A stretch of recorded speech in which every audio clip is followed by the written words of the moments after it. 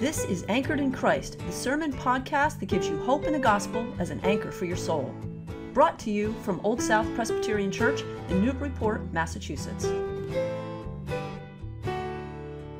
Our second reading comes from the Gospel according to Luke. It's found chapter 19, beginning in verse 29. We are in a series called Conversations That Make a Difference. And the conversation that is recorded today is in all four Gospels. It's Jesus' triumphal entry into Jerusalem. It does mark the beginning of Holy Week. The conversation ends with Jesus in tears. Listen to the word of the Lord. When he had come near Bethphage and Bethany at the mount called the Mount of Olives, he sent two of the disciples, saying, "Go into the village ahead of you, and as you enter it, you will find tied there a colt that has never been ridden. Untie it and bring it here. If anyone asks you, 'Why are you untying it?' just say this: 'The Lord needs it.'" So those who were sent departed and found it as he had told them. As they were untying the colt, its owners asked them, "Why are you untying the colt?" They said, "The Lord needs it." Then they brought it to Jesus, and after throwing their cloaks on the colt, they set Jesus on it. As he rode along, people kept throwing their cloaks on the road. As he was now approaching the path down the Mount of Olives, the whole multitude of the disciples began to praise God joyfully with a loud voice for all the deeds of power that they had seen, saying, "Blessed is the King who comes in the name of the Lord. Peace in heaven and glory in the highest heaven." Some of the Pharisees in the crowd said to him, "Teacher, order your disciples to stop." He answered, "I tell you, if these were silent, the stones would shout out." As he came near and saw the city, he wept over it, saying, "If you, even you, had only recognized on this day the things that make for peace, but now they are hidden from your eyes. Indeed, the days will come upon you when your enemies will set up ramparts around you and surround you and hem you in on every side. They will crush you to the ground, you and your children within you, and they will not leave within you one stone upon another, because you did not recognize the time of your visitation from God." Let us pray. Lord Jesus, now is the time that you're visiting us, right now, and our ears are willing to be open. Would you, by your Holy Spirit, speak a word that we need so much to hear today? We ask this in Jesus' name. Amen. I'd like you to think of happy times in life that often is a wedding. So many people cry during a wedding ceremony. The bride, the groom, parents, family members, friends, they all cry at some point. Another happy time that makes us cry is witnessing the birth of a baby. Now, when do men cry? Gentleman's Quarterly, GQ, offered an analysis on when guys will shed tears, knowing that it only happens between the three closed or after the three closed doors to separate them from anyone else. Here are the ones that they have named. Men may cry in extreme pain, like if a piano dropped from a 50-story window on a man's foot. If he's going to cry from pain, it has to be at least 8 on a scale of 1 to 10. Men may also cry at certain works of arts or film, and a man may cry if he's the athlete that brings his team to championship victory, but never, ever cry if you're just a fan. Now, Jesus cries on what looks like a happy occasion. Why? We're going to look at the context. We're going to look then at the peace that people want, the pain that Jesus feels, and then the peace that Jesus gives. Let's look at the context. It is the triumphal entry. It was Jesus' royal parade. It was big. I want you to think of the last 50 years of royal weddings that you have seen televised. Britain's royal weddings combined would be something akin to this royal parade. It is the one time that Jesus publicly accepts the mantle and title as Israel's Messiah and King. In verse 29 through 31, we see Jesus and his disciples with the hundreds of thousands of pilgrims traveling to Jerusalem for the Passover. When Jesus gets to the Mount of Olives, which is opposite Mount Zion, which is where Jerusalem is built, he sends two of his disciples ahead of him to untie a colt that's never been ridden and to bring it to him. Now, what is going on here? Jesus is consciously fulfilling the prophecy that's written in Zechariah, "Lo, your king comes to you, humble and riding on a donkey." Jesus rides into Jerusalem as the true king. Animals that had never been ridden were set apart for holy purposes. A king, now going into battle, would ride in on a horse. A king who has won a battle rides in on a donkey. It's a sign that peace has been won.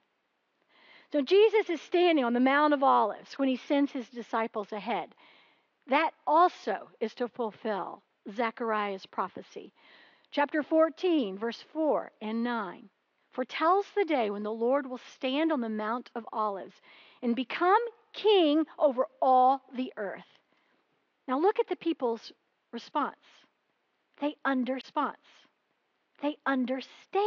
the message that Jesus is sending. Immediately, they join as one voice and they praise the Messiah King, singing Psalm 118 that we heard read. The mood could be compared to a national political convention where the party's leader is finally chosen and proclaimed to the nation. In a national convention, the candidate is known ahead of time to the public before the selection, but it's at the convention that it becomes official. And you've seen such conventions. There's a lot of hoopla. Posters are waving, bands playing, balloons flying, there's confetti and lots of flags. The people here flags. The people here are celebrating their candidate, Jesus. They spread their outer cloaks on the road. It's like a red carpet. And they wave palm branches.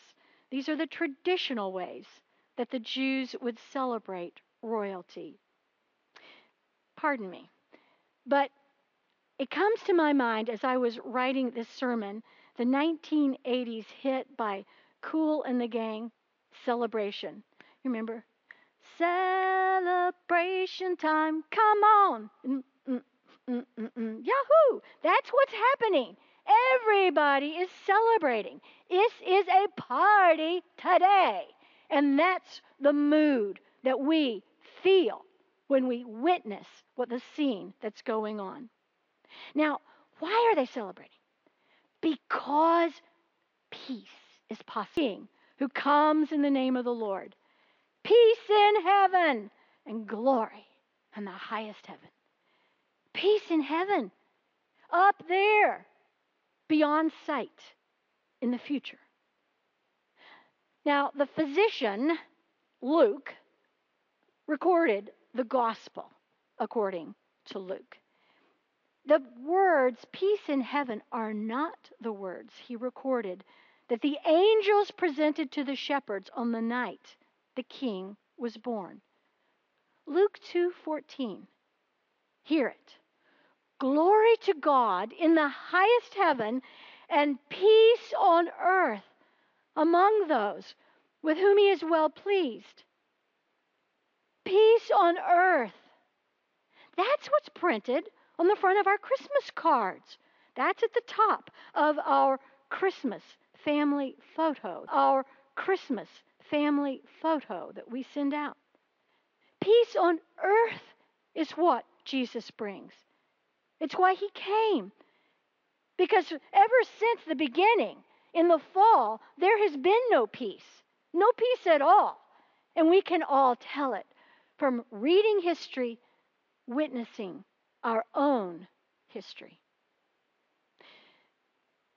Peace is possible through Jesus, sent by God. Peace on earth comes through Jesus, who is God with us. But this is not the peace that people want. It wasn't then, and it isn't now. In the Gospels, according to Matthew and Mark, which record this triumphal entry, the people are shouting, Hosanna! It means save us now. People want peace through military might. The pilgrims going to Jerusalem want Jesus to rid the entire nation of the enemy. The enemy! It's out there, the Roman invaders. Not considering the enemy that resides in each of us. They want to restore peace through power. Jesus as their leader. They see in Jesus a leader who will secure the privileges that they once had, but now are lost.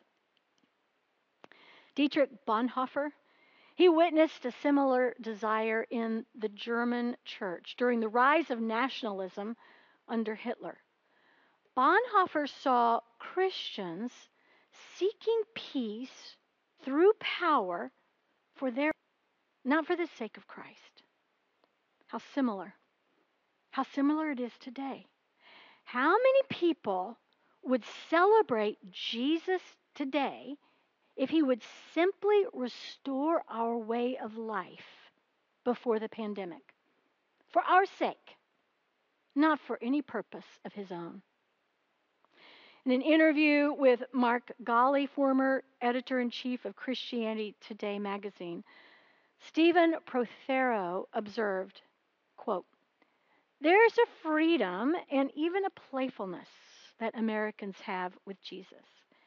The flexibility our Jesus exhibits is unprecedented. There's a Gumby-like quality to Jesus in the United States, something that was unknown to Americans in the colonial period. The peace people want is peace without Christ." In his book, The Problem of Pain, C.S. Lewis confesses, "I am progressing along the path of my life in my ordinary, contentedly fallen and godless condition, absorbed in a merry meeting with my friends for the morrow, or a bit of work that tickles my vanity today, a holiday or a new book, when suddenly a headline in the newspapers threatens us all with destruction. That sends this whole pack of cards tumbling down. At first I am overwhelmed, and all my little happinesses look like broken toys. Then slowly and reluctantly, bit by bit, I try to bring myself into the frame of mind that I should be in all times. I remind myself I remind myself that all these toys were never intended to possess my heart, that my true good is in another world, and my only real treasure is Christ. And perhaps by God's grace, I succeed for a day or two and become consciously dependent on God. But the moment the threat is withdrawn, my whole nature leaps back to the toys.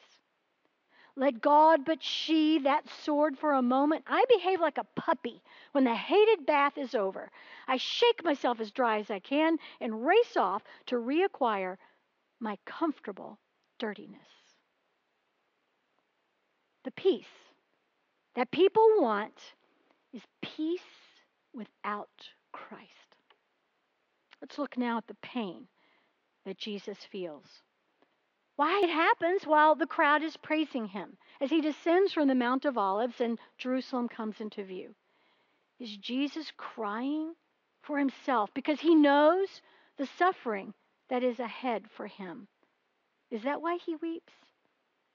Verse 41 tells us, as Jesus came near and saw the city, he wept over it. He wept over the suffering that was taking place in the people's lives in the city, its inhabitants, not his own life. This week I was on the phone with a woman who's been cooped inside the confines of her small home for the past 3 weeks. She's caring for needy family members who live with her. The pandemic has turned her life upside down, costing her greatly. She was crying over the phone with me. Why? Because her life is now so greatly affected? No. Her tears were because she was thinking of the homeless who are living in shelters, who cannot protect themselves through social distancing, who share the same bathroom, who must get up at the crack of dawn, pack up all their things, and hang out on the streets with no public places to gather, returning at dusk when the doors reopen. This woman was crying for the homeless and for their children who suffer the most of all. Do you shed tears for those whose needs are greater than your own? This is the heart of Jesus. Jesus weeps over the city. God is weeping too. This is not the first time that Jesus wept. In John 11:35, it's the shortest verse in the Bible, Jesus wept. He did it when he saw Mary's crying, sobbing, when her brother Lazarus had died. Jesus enters her pain and he sobs too. Do you know that God is crying with you right now? I'd like you to remember this. How Jesus acts is who God is. How Jesus acts is who God is. God weeps with us and for us. And when Jesus sees the coming devastation of Jerusalem, which occurred in AD 70, he weeps. God does not desire that any of us should perish. John 3:16. The cry that Jesus makes is loud. It's the loud lamentation of one mourning over their dead. Jesus is like the prophet Jeremiah, who wept bitterly over the destruction of Jerusalem. Jesus looks at Jerusalem. He weeps because it has destroyed itself. Remember the Disney movie Pinocchio? It was based on a 19th century children's story written as a metaphor of the human condition. A lonely old woodcarver named Geppetto carved a little puppet boy, named it Pinocchio. And seeing the wishing star one night, Geppetto wishes that Pinocchio would become real. That night, the blue fairy brings Pinocchio and instructs the wooden boy to shun evil and follow good. Pinocchio is not fully alive. His body is still made of wood. He does not do as the fairy instructs or Geppetto wants. Instead, Pinocchio keeps getting into trouble one after another, breaking Geppetto's heart. Pinocchio's careless ways lead to his capture and placement on an island for naughty boys who are sent on to labor in the salt mines. Hearing of Pinocchio's capture, Geppetto takes a boat in order to rescue him, but is instead swallowed up by a huge whale, Monstro. Pinocchio escapes the island, drowns, and is washed ashore. Near the end of the movie, Geppetto is kneeling over the dead body of his wooden boy, and he sobs. Why? Why does Geppetto cry when all the wooden boy has done is disappoint him and bring him sorrow? He cries because he loves what he has made. He wants his wooden boy to live. Jesus weeps. He wants us to live and not perish. And the only way for us to live is by receiving the peace that Jesus brings. Let's look now at the peace that Jesus brings. Verse 42, if you, even you, had only recognized on this day the things that make for peace. Verse 44, you did not recognize the time of your visitation from God. Recognize. It means to know and to discern.